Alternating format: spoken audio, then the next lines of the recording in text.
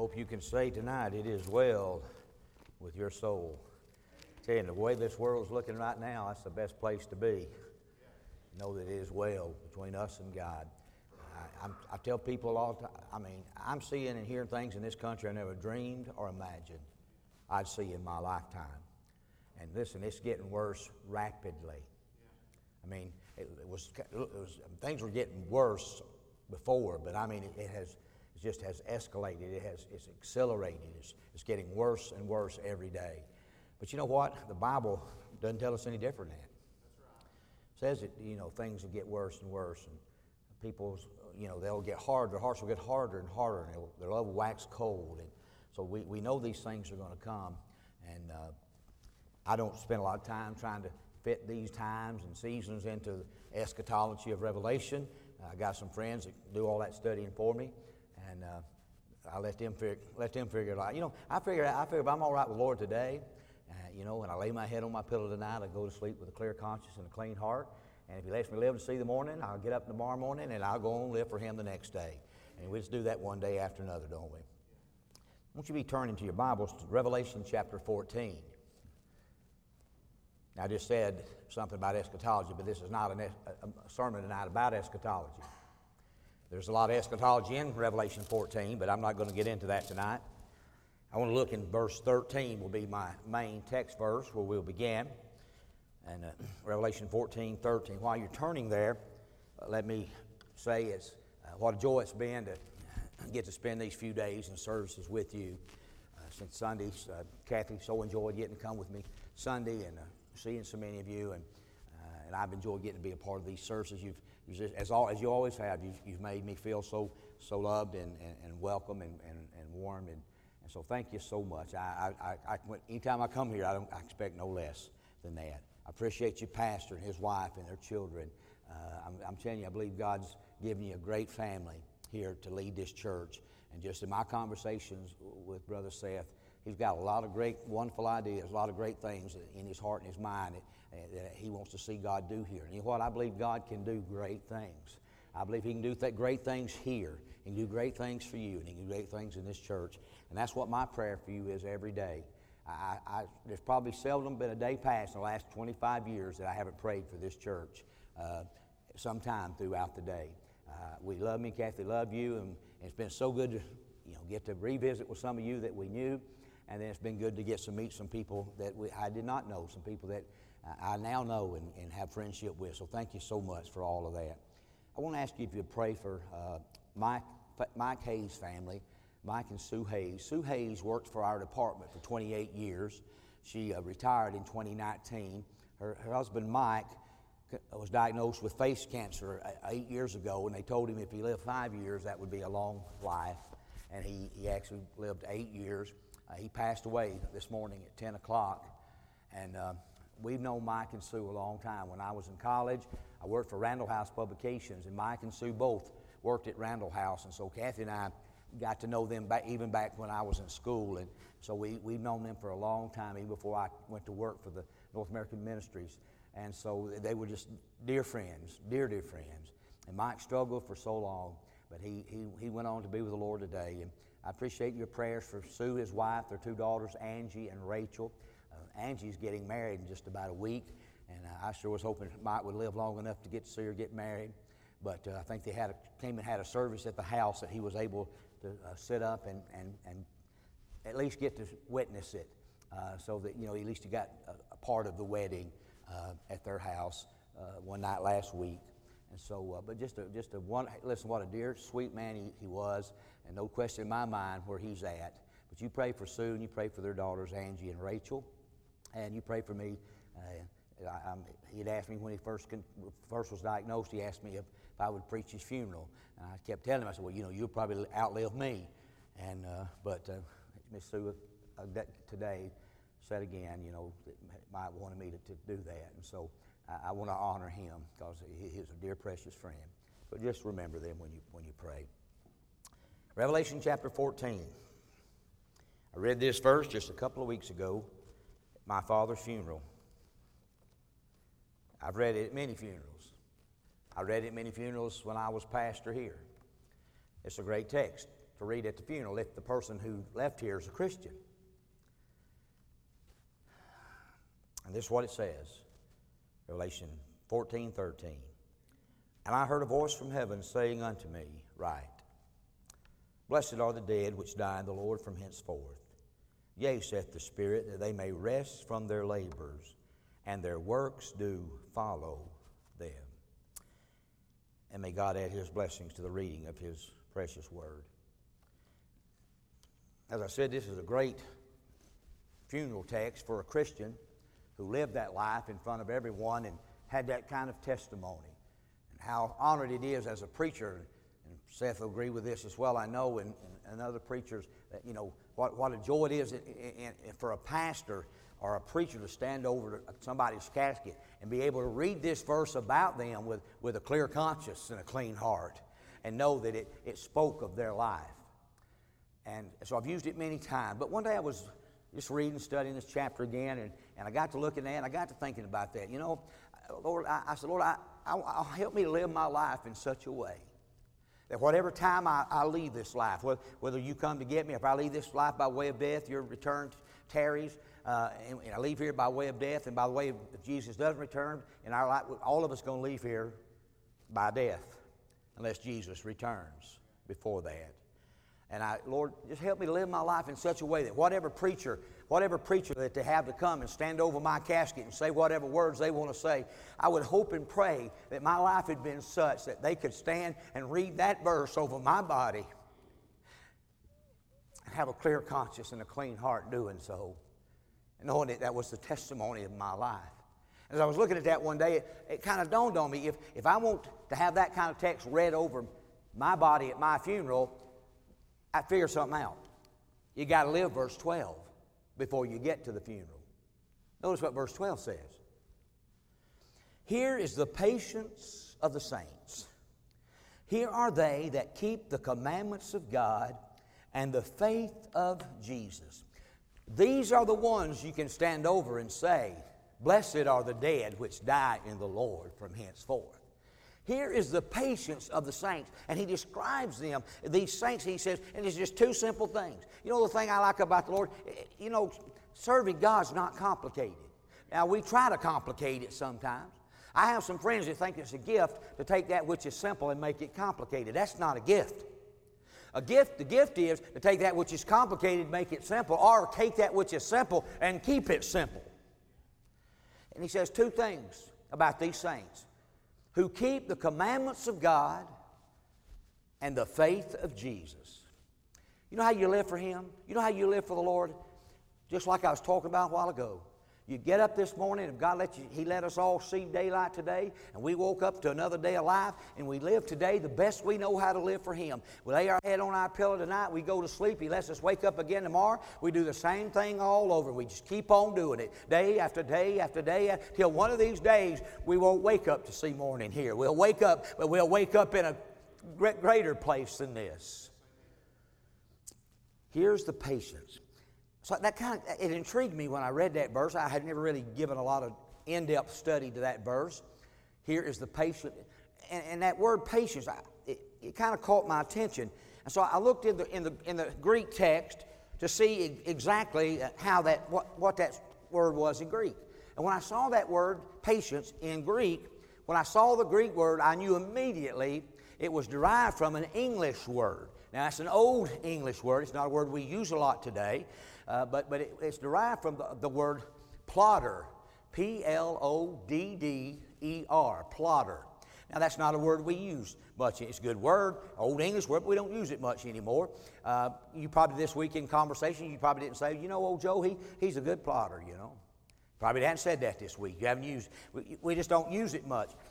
And probably until I saw this, I only remember one time in my life I ever heard anybody use that actual word in conversation. And when I was a boy, when I was about 9, 10, 11 years old, I shined shoes in Jim Sims' barbershop in downtown Guin, Alabama. Not a thriving metropolis. And while I would be shining shoes there, all the men came in there. Now, for some reason in Alabama, they like to talk about football. And so they love to talk about football, and they did that all the time.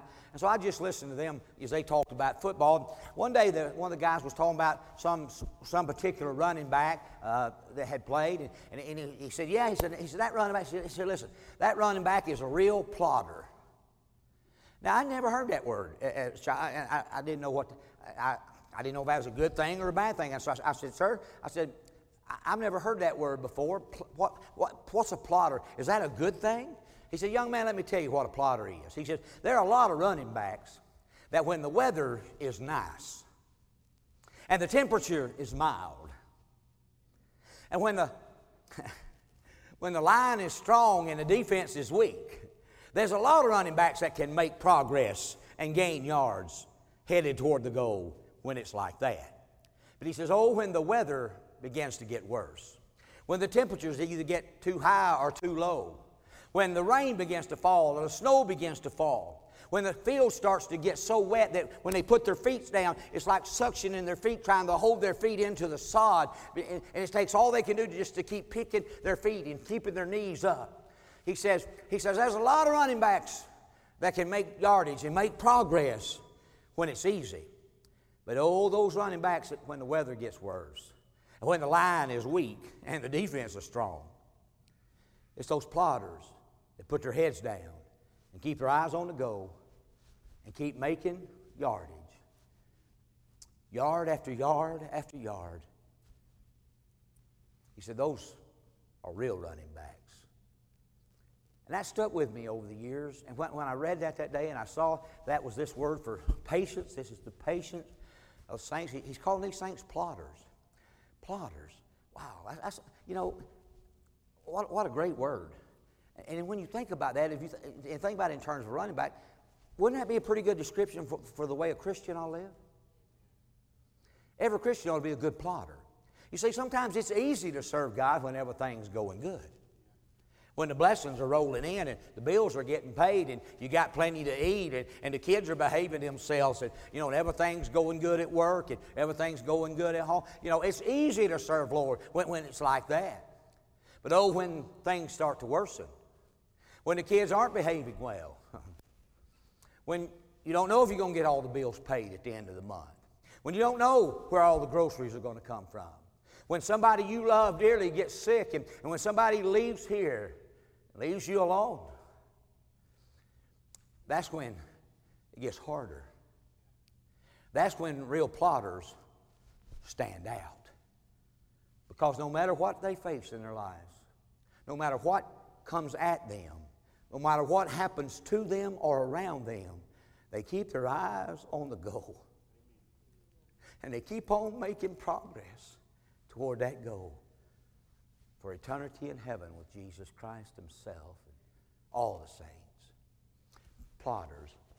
You know what I'm thinking the church needs today? The greatest need in the church today is some more plodders. I mean, if we had churches full of plodders, it'd change our society. It'd change our church. It'd change our world if we had just a lot of good plodders. I want to share with you tonight 2 plodders God put in my life that had an influence on me and changed my life in so many ways. 2 plodders. The world didn't know them. As far as the world, they weren't famous. The world didn't know them. They never got to see their names on a sign anywhere. But they were plodders. The first one was my father-in-law, Mr. Ira Backus. Mr. Ira Backus and his wife, Virgie, they were old school. I mean, real old school. Matter of fact, Miss Virgie wouldn't even say the word pregnant out loud. That was bad. I remember she used to say, she's expecting. I say, expecting what? She said, I'm not saying it. Old school. They were raised hard. Both in big families. Neither one got to finish high school. They had to work to help the family make a living. Grew up hard. They remembered some of the Depression times. Kathy's parents, even though Kathy and I, I'm only a year older than her, as an only child, her mother was almost 41 when she was born, so her parents were almost 20 years older than my parents. And so they remember some of those kind of days, Depression time when they were children. They grew up hard. they get to have the kind of education that's available to so many today. But you know what they did have? They had some work ethic. They worked hard. They treated people right. They were honest. When they told you something, you could count on it. And Mr. Ira Backus was a deacon in our church in Winfield, Alabama. And one of the deacons, he told me one time, he said, now David, he said, in our deacon meetings, Brother Ira said he rarely ever says a word. But says when he does, everybody shuts up and listens because they know it's going to be worth listening to. He never taught a Sunday school class in his life. He never sang a special in his life. He just a hard-working, honest man that every day of his life kept the commandments of God and the faith of Jesus. Lived it in front of his family. Lived it in front of the people he went to church with. Lived it in front of the people he worked with. Lived it in front of everybody in his neighborhood. Mr. Ira and him, Miss Virgie, listen, if you went to the Winfield Church, if you got there an hour before service started, you still wouldn't have beaten them to church. They would be the first ones there, and I still believe to this day it's just because he didn't want anybody to get his parking spot, but they'd always be there. And if you got there and his car wasn't there, somebody better go check on him because something's wrong. I mean, they were there for Sunday school and Sunday morning and Sunday night and Wednesday night and women's auxiliary meetings and business meetings and revival services. You could count on them. You just knew they were going to be there. If they were able at all, if they were able to get there anyway, they'd get there. We were plotters. Mr. Ira, one of the things I loved about him, he had a great sense of humor. Now, Miss Virgie, she was serious as a heart attack. But Mr. Ira, he had the greatest sense. He was a fun guy to be around. He served. He was a World War II veteran, and listen, he had hazardous duty in World War II. He drove the truck that hauled the female USO entertainers. I said, "How did you get that job?" He said, "David, that's a classic example, being in the right place at the right time." I know he came home, he had brought a stack of pictures of all these, showgirls. They had their picture, they put that little lipstick kiss, on each one of them. And apparently Miss Virgie didn't know about them. Now, they weren't married when he was over there, okay? They got married after he got back. But one day we're at their house, and Catherine and Mom are back in the back cleaning out an old cedar chest. And so I walked back there, and it looks like Miss Virgie's cutting something up. And so I guess Mr. Ira had put those in the bottom of that chest. And Miss Virgie found them, and she had some scissors, and she was having herself a time cutting them into little tiny little pieces. Mr. Ira, he was just something. You never knew what he was going to say or what he was going to do. He loved to pull things on people. One time, I probably shouldn't even tell you this, but I'm going to. One time he was in the hospital. So me and Catherine and Mom were there with him, and I told Catherine, I said, "Listen, won't you and your mom go home? You get some rest. I'll stay with him today and tonight, and you'll go home and get some rest." And so they went home, and so I'm sitting there with him, and nurse comes in the room, and she walks over, she puts a specimen cup on his tray. You follow me, right? She says, "Now, Mr. Backus, I think you know what to do with that, don't you?" He said, "Yes, ma'am, I believe I do." She said, "Well, I'll come back and get it in just a little while." So she leaves. Well, he had some apple juice left from breakfast. He takes that specimen cup, fills it about 3/4 full of apple juice, puts the top back on it. I'm thinking, what in this world? So in a little while, she comes back in. She picks it up. She holds it up to the light in the window. She shakes it. She says, "We're a little cloudy today, aren't we, Mr. Backus?" He said, "Let me see." She handed it to him. He holds it up and looked. He said, "Well, you're right." He took it off. He says, "Let's run it back through and see if we can clear it back up." And he starts drinking it down. Listen, she was choking and gagging, running out. I'm in the floor. I'm hurt. I can't breathe. I'm laughing. I would have never thought of something like that. That was just the way. Listen, when Miss Virgie found out, I thought she was going to kill him. He wouldn't have died. If he'd have died in that hospital because she killed him. Because that wasn't funny to her. I thought it was hilarious myself. I just never had, I've tried to work it out where I had the opportunity to try that before, but just certain things have to fall in place for that to happen, right? But that's one of the things I enjoyed about him. He loved it. He enjoyed life. I meet so many Christians that just need to lighten up every once in a while. I mean, a lot of preachers just need learn how to lighten up. You're going to drive yourself crazy, being so serious and stern all the time. Listen, I believe God enjoys seeing us laughing and enjoying Him and enjoying serving together and serving Him together. It's okay to laugh. It's okay to enjoy some things in life. Being a Christian doesn't mean you can't do anything that's fun. It's okay. I tell you what, sometimes if I couldn't do some of that, I think I'd crack up.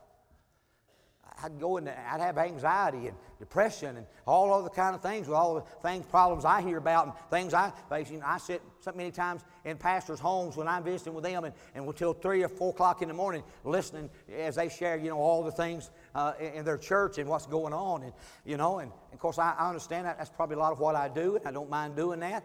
But if I just dwelled on that all the time, it'd drive me crazy. Sometimes you've got to just learn, and if you can't do it by yourself, get around somebody that likes to laugh. Get around somebody else. Spend some time around some folks that like to laugh and cut up. I'm telling you, it'll make you feel a whole lot better. And it'll help you quit worrying and stressing and focusing on some of those other things all the time. If you just let yourself just ease up a little bit sometimes, okay? I love Mr. Backus. Kathy, I just said, was an only child. She didn't know this till we were married. Her parents told her after we got married that she'd had a brother that was born. 17 years before she was born, it died at birth. And her parents had never even told her till we got married. And Miss Virgie loved me like that son they lost. I tell people I can't even tell mother-in-law and father-in-law jokes and feel good because they love me. So Kathy, you say, they love you better than they do me. I say, yeah, you're probably right. I'm talking about plotters. I'm talking about a man, he never was up behind the pulpit, he never was up on the stage. He's always what he did in the background. Anybody died in Marion County, Alabama, I guarantee you some of the first ones going to be showing up there with a covered dish would have been Iron Virgie Backus. They were just good people. I'm telling you, too many of those good people are leaving this place. And we need to have some more coming along to take their places. There have been a lot of good plotters that have left this place. In the 25 years I've been gone from here, there's a lot of good ones still here, and I'm glad you're still here. And for those that are new here, I'm glad you're here. Thank you so much for being a part of this church. Mr. Ira, he retired from the company he worked for. The last year he worked for them, they changed owners, and he lost practically his entire retirement. He wound up getting about $100 a month retirement when it was all said and done. But you know what? I never heard him complain. I never heard him say, Lord, why are you letting this happen to me? He just kept on keeping the commandments of God and the faith of Jesus. When Miss Virgie was diagnosed with, even before she was diagnosed with Alzheimer's, and we knew something was going on, and even when it got to the point that she accused him of all kind of things, all kind of ungodly things, and it would break his heart. And I said, Mr. Ira, she don't know what she's saying. I said, please don't let that hurt you. She don't know what she's saying. We stayed with them for a while before they had to go to the nursing home. Kathy and I would go down, I'd stay a week with them, and she'd go, then I'd come home, and she'd go stay a week. And I came in one morning, I came from the bedroom up to the kitchen. Mr. Ira was sitting at the table, his back to Miss Virgie, and she had a skillet in her hand, a metal skillet. And she was headed toward him with that thing raised. She fixed to hit him upside the head with that skillet. And I just happened to catch her just before she did. Even through all that, he'd just go out in the yard, and she accused him of going downtown to see some woman. Of course, I'd always try, I love to get Miss Virgie to laugh because she was so serious. I just, I'd try hard just to get her to laugh because it just, because she didn't laugh a whole lot. And she said, yeah, he's going out there to see some woman. I said, Miss Virgie, if he found a woman, he couldn't catch her? She said, yeah, you're probably right. I'm talking about a man that even when his wife turned against him and turned on him, I said, listen, Alzheimer's is a terrible disease. You lose them twice. You lose who they are before they ever physically die. And then they physically die. When they went into the nursing home, shared the same room, we tried to get them to come live with us, and we'd build a room on. But they didn't. They lived there all their lives. They didn't want to leave. He broke his health down trying to take care of her at home. So they both had to go in. He couldn't even get out of the bed without help. But you know what? I never heard him complain. Ever heard him say, God, why are you doing this? Why is this happening to us? You know what he did? He just kept on witnessing to the people there in the nursing home. Kept on keeping the commandments of God and the faith of Jesus day after day. He was only in about a year or so when he passed away. They had planned their funeral ahead of time, and he had asked me to preach the message. I read this verse over Mr. Ira Backus. And I read it with a clear conscience and a clean heart, because I'd watched his life since I was a little boy, and I knew that he was a plotter. You see, sometimes the more people who get all the attention in the church are people like the preachers and the singers that are up here on the stage. And many times we overlook those faithful Christians that just faithfully, day in and out, without recognition, without appreciation. They're not doing it to get a pat on the back. They're not doing it to somebody to hug their hand. They're not doing it to get a certificate of achievement. They're just doing it because that's what God wants them to do. And many times they do, and it's unnoticed by most people. Those are plotters. Now, don't get me wrong. There's nothing wrong with being up front. I appreciate the folks that are up front, and we got to have those. We got to have those. But I'm just saying, sometimes we get a whole lot more of the attention than we should. And many sitting in the seats that are being as faithful or more so than we are with what they're doing that none of us ever even see or rarely ever know about. I loved Mr. Ira Backus. Miss Virgie passed away a few years after he did. And I have to tell you, I had two great examples there, him and his wife, examples to me of what a plotter is. But the second one, Mr. Ira was the first one. The second one that was probably had the most influence in my life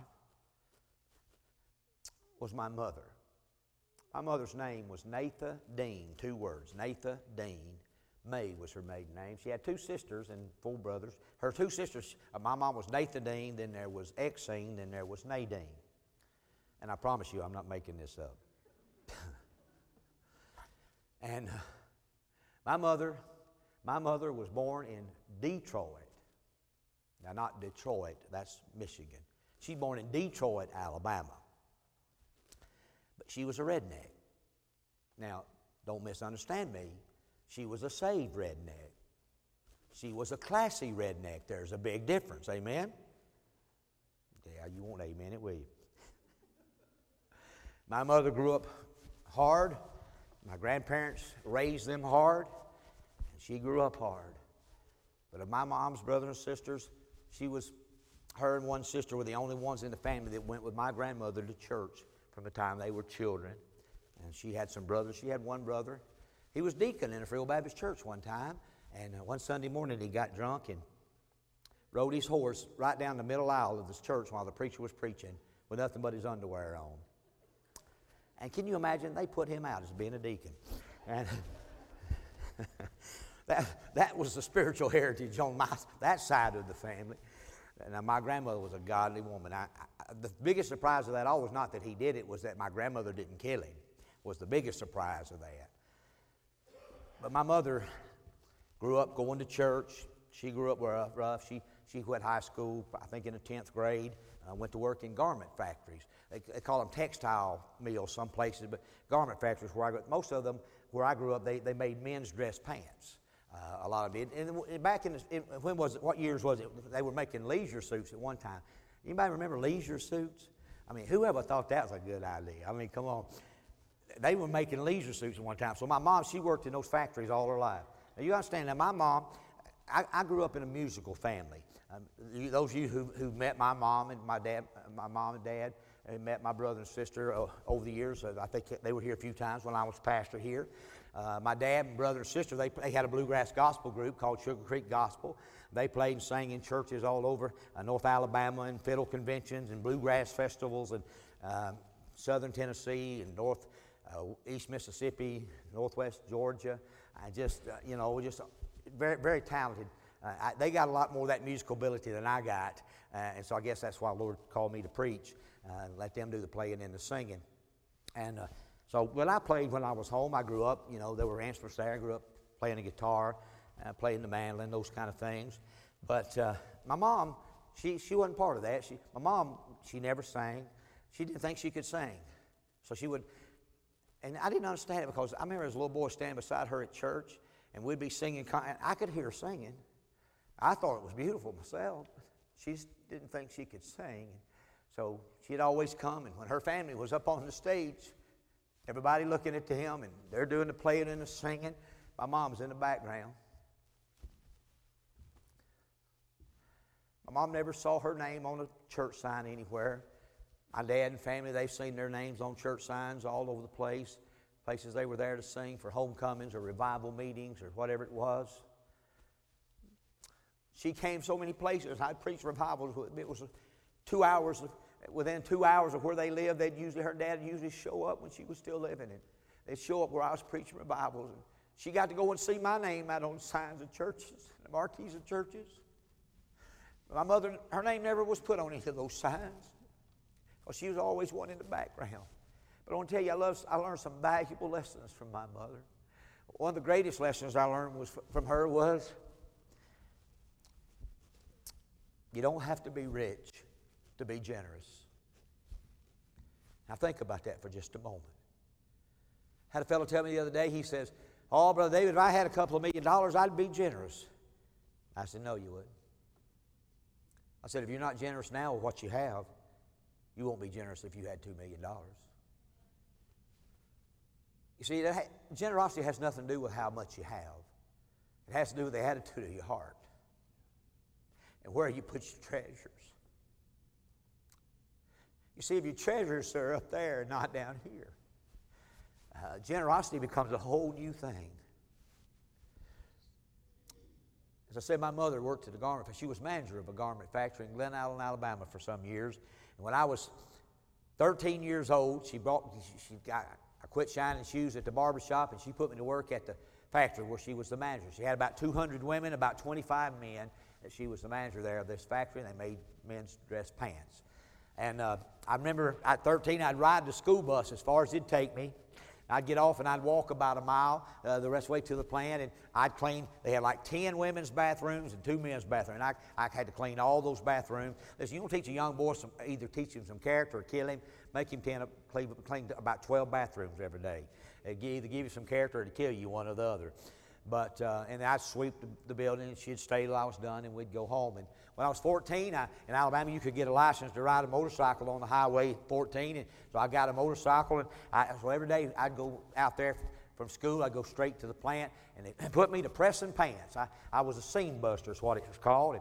And so I not only got to see my mother at home, how she was at home, how she was at church, I got to see how she was at work. And sometimes that can be a whole different dynamic than church and home. But you know, I'm so glad I got to see my mother there, because I got to see who she really was. A lot of the women who worked in that plant, listen, I didn't grow up in a house where anybody cussed, and fussed, and fought, and hit, and slapped. I didn't know women could cuss till I went to work in that factory. And I found out not only could they cuss, some of them could out-cuss any men I knew. And there was some mean women worked in that garment factory. And listen, they loved to get me. I mean, I'm 14, 15 years old, the boss's kid. They loved to get me off, and my mom, wasn't out in here, and tell me their exploits of the weekend, just to make me blush and embarrass me, and they loved doing that. But you know what? When my mother walked up, it stopped. Not because they were afraid of her, but they loved and respected her so much. They would have never said those kind of things in her presence. My mother never completely closed her office door. She always kept it at least a fourth of the way open. I can't tell you how many times I'd come in from school, and I'd come in there, come in the plant to go check, clock in, and start working. And I walked past my mom's office, and the door would be partially open, and I'd see one of the women had come into my mom's office. And on Monday was usually when it would take place the most, because usually what it was, one of the women would come into my mother. They got their paycheck on Friday before. That weekend, they spent all their money on alcohol or drugs or whatever it was they did. And now on Monday, their babies were sick, and they didn't have money to buy any medicine. They didn't have money to buy any formula for their babies. They didn't have money to buy any groceries. They went in there asking my mom for help. I can't tell you how many times I saw my mother. Now listen, you may think because she managed a factory that she made a lot of money. Those people that worked there, they weren't the ones that made the money. The people who owned the place who made the money. They didn't make much money. I saw my mother take every dollar and every dime, every nickel out of her purse so many times and put it in the hands of women, listen, that did things my mother never did, that lived a different kind of lifestyle than my mother ever lived or even understood. But listen, she loved those women so much and wanted to help them so much. And I'd see her go without her meal for a day or two because she gave every penny she had to one of those women so they could buy food for their family, medicine for their babies. Or they'd come in there and their husbands had kicked them out, or their husbands had left them, and they'd come in there because when you came in my mother's office, you didn't leave until you knelt at the end of her desk. You knelt with her and she prayed for you. You came in there, you already knew ahead of time you're going to have to pray before you go out. Now, I can't tell you how many I saw knelt at the end of that table with my mother's arm around them, praying for them. Now, my mother, she wasn't a confrontational kind of Christian. She didn't like confrontation. She didn't carry a big old family Bible under her arm everywhere she went. She never taught a Sunday school class in my life, that I know in her life. Never sang a special, but you know what she was? She was a plotter. She kept on every day keeping the commandments of God and the faith of Jesus when it was easy and when it wasn't easy. When she started, her emphysema got so bad, she had to be on oxygen all the time. I came in there one day, I was down in the area, and I came by, and I saw Mom, she's at the table, she's got a pen and some paper, she's figuring something. I said, Mom, what you figuring there? She says, well, they only give me couple of bottles of oxygen a month. The place, I guess, where they got that from. So I only get a couple a month, and so I only got a limited amount of time. She said, so I'm just trying to figure out, I want to make sure I got enough to go to Sunday school, and Sunday morning, and Sunday night, and Wednesday night, and then make sure I still got enough left to maybe have to go get some groceries and do the things. And listen, I broke my heart. I told my brothers and sisters, listen, we're going to find something that she don't have to do that. We bought her a machine and bought the bottles, and my dad could take her bottles and could refill them. So she had an unlimited supply of that. So I said, I don't want you having to figure out, I don't want you have to worry about you got enough oxygen to go to church or go whatever you need to do. Listen, when she got where she could barely go, she kept on plodding. She kept on going when she didn't feel like being there. She kept on going. When she'd have felt a whole lot better, she'd have stayed home. When my mom passed away in 2006, my dad asked me, he said, you want to do her funeral? I said, well, I don't want to preach the main sermon, Dad, but I do want to say some things. And I said, Dad, I'll tell you why. I said, because Mom heard me preach so many times. I said, I don't know how it works, but maybe when we go to heaven, maybe Jesus lets you at least listen in on your funeral. I mean, you know, it's kind of bad to miss all those good things people say about you, you know, if they say good things about you. So I said that maybe Jesus might let Mom listen in. And I said, and if he does, and as soon as I give my text, she'll turn to Jesus and she'll say, Jesus, I've heard this one. And I said, and Jesus will say, you think you've heard it. But I did want to say some things. I did want to share some things. There were some wonderful lessons my mother told me about work and worship and generosity and love. She loved those women whose lives were so different from hers. She loved them. She genuinely loved them. And I got to watch that and see that all through my childhood and teenage life.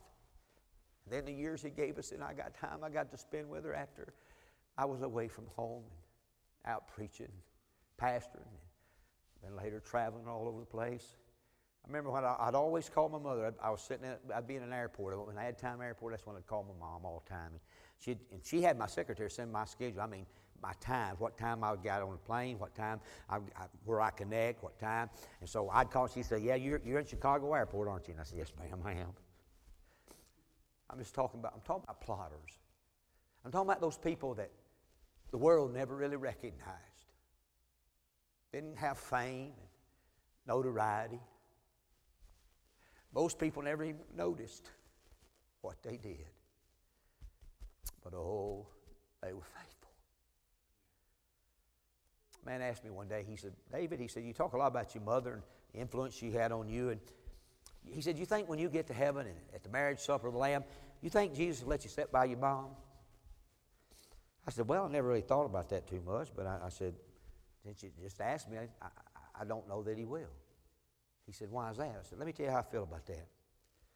I said, people like me, if for whatever reason God has let me get out and go, and I get to be the guy up front, and I get to be the guy whose name's on the signs, and you know, for whatever reason, honestly, I don't understand why he's ever done that. But I said, for whatever reasons, he did. And I said, you know, guys like me that got the attention and got the recognition down here, I said, listen, I think I'll be sitting so far from Jesus at the marriage supper of the Lamb, I need binoculars to see him. But I said, you know who'll be sitting closest to Jesus? Those plotters. They didn't get any recognition down here, but I guarantee you they're getting it in heaven. I believe they'll be the ones sitting closest to Jesus. There, because you see, God saw everything they did for him, whether we saw it or not. There have been so many wonderful people that have come through this church through the years that nobody hardly saw the things they did behind the scenes, but they were faithful. And there's some of you sitting here now that's true of you. And as I shared these things tonight, I hope some people's names and faces have come into your mind. And I hope God has put some plotters in your life as an example to you. And you know, I know many of you, and I know you've got some plotters in your life. And many of you are plotters yourself. And you are that example to your family. Thank you so much for your faithfulness. I want to recognize you tonight. I want to appreciate you tonight. I want to love you tonight. Just remind you, what you do does not go unnoticed. What you do does not go unappreciated. Just keep on doing it. Keep on being faithful. Keeping the commandments of God and the faith of Jesus. Is this sinking in yet? Am I getting through? I'm talking about plotting. Well, a little over 2 weeks ago, we said goodbye to our last parent, mine and Kathy. My dad was the last parent we had living. Both of hers had gone, my mom. I stood and I read this verse over my father's casket. And I read it with a clear conscience and a clean heart because I knew his life. I watched his life just like I did my mom's. And my dad was one of the best men I've ever known. I've told people that I've lived most of my life, tried to be at least half the man that he was. I'll never be able to thank God enough for the many plotters he put in my life. And tonight, I just want to encourage you. I want to encourage you, be that plotter for him. Be that one that no matter what you face, no matter what your circumstances may be, whatever comes in your life, whatever happens in you and around you, be that plotter that keeps on with your eyes on the goal, making progress. See, we don't have to run the whole race and finish it today. It's not a dash. It's not a 100-yard dash. It's a marathon. Sometimes we try to do it all today when Jesus just wants us just to keep doing it faithfully every day. Every day. Oh, Lord, give us some more plotters. Would you bow with me for prayer?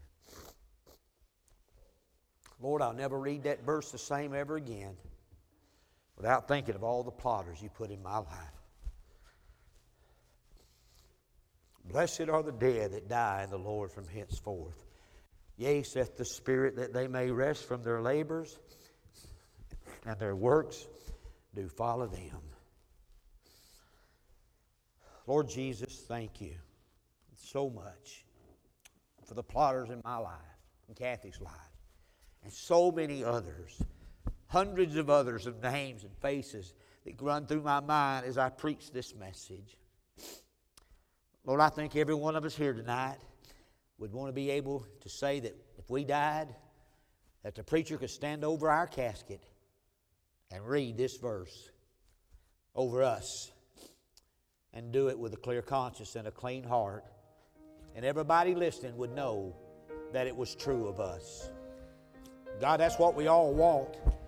So God, in order to do that, help us to keep on keeping the commandments of God in the faith of Jesus. Help us to be those patient saints. Help us to be those plodding saints that was said of. God, tonight, there may be some that just want to come to this altar in a moment and just thank you. Thank you for the plotters you put in their life. It may be parents, grandparents, brother, sister, husband, wife. It may be a friend. It may be somebody you work with, somebody, Lord, that they go to school with. But God, you put them in their life, and they've been that example for them of that Christian that keeps on doing right, keeps on serving you when it's easy and when it's not easy, when they feel like it and when they don't feel like it. God, we ought to be so thankful. Don't ever let us neglect to thank you for those people you put in our lives. Then, Lord, maybe you want somebody here to become that plotter for their family, to become that plotter for their children, their grandchildren, to become that example of faithfulness day in and day out, at home, at school, at church, at work, wherever it may be. God, tonight maybe we might ought to all get around this altar and say, God, help me. Help me, Lord, of all other things you do for me, Lord, help me to be a plotter for you. Help me to keep on being faithful to you every day. Lord Jesus, thank you for this time and this church and these people. And God, they've honored me, allowing me to come back and preach these few days. How blessed I've felt and how much I've enjoyed being here with them. God, many of them have been plotters to my life and to Kathy and to my children. Thank you for that. And Lord, for these new ones here, I believe there's some plotters among them, Lord. So God, you keep on bringing some good folks. You keep on bringing some plotters into this place. And God, I know in days to come, I'll hear great and exciting things from this place. And that's my prayer tonight, Lord. Do it in our hearts and lives. Do it in this church. Help us to be the kind of plotters we need to be. In Jesus' name. With heads bowed and eyes closed, would you stand quietly as we stand with bowed heads and closed eyes? Prayerful attitude. They're going to begin to sing, but I don't want you focused on singing. I want you focused on the Spirit of God, what He wants you to do. Some of you may just want to come and just thank God and praise God for the plotters He put in your life. Maybe you want to come and just say, God, help me as a parent, as a husband, as a wife, as a father, as a mother, as a grandfather, as a grandmother. Help me to be that example. Help me to be that plotter in their lives. And you know, I believe God, if you'll pray that kind of prayer, I believe God will help you to do that. So as they sing right now, don't wait for somebody else. Don't wait back and let Satan talk you out of it. You come on right now. These have come. What about you as they sing? What about you? Come on. Come on.